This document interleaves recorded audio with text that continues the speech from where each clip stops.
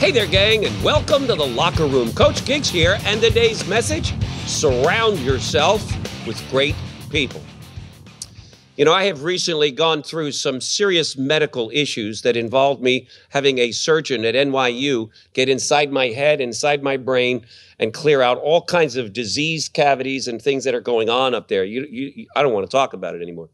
I just want to let all of you know that I appreciate every single one of you who has reached out to me, who has texted me and called me to let me know that I'm in your thoughts and in your prayers. There is power when you have relationships around you.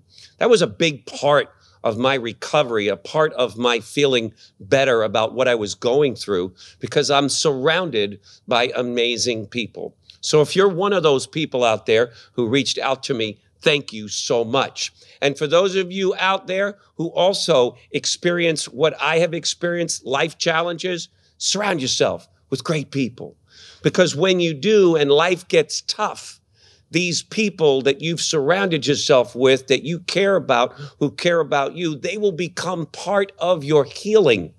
You know, when I was in the hospital after my motorcycle accident, Mr. Rappaport sent me letters almost every day for 2 weeks. And then I would get one every week from him. That was a part of my recovery. My room was loaded with all kinds of stuffed animals and gifts that people were sending me almost every day. That was part of my recovery. You and me can be part of the recovery and health of someone else.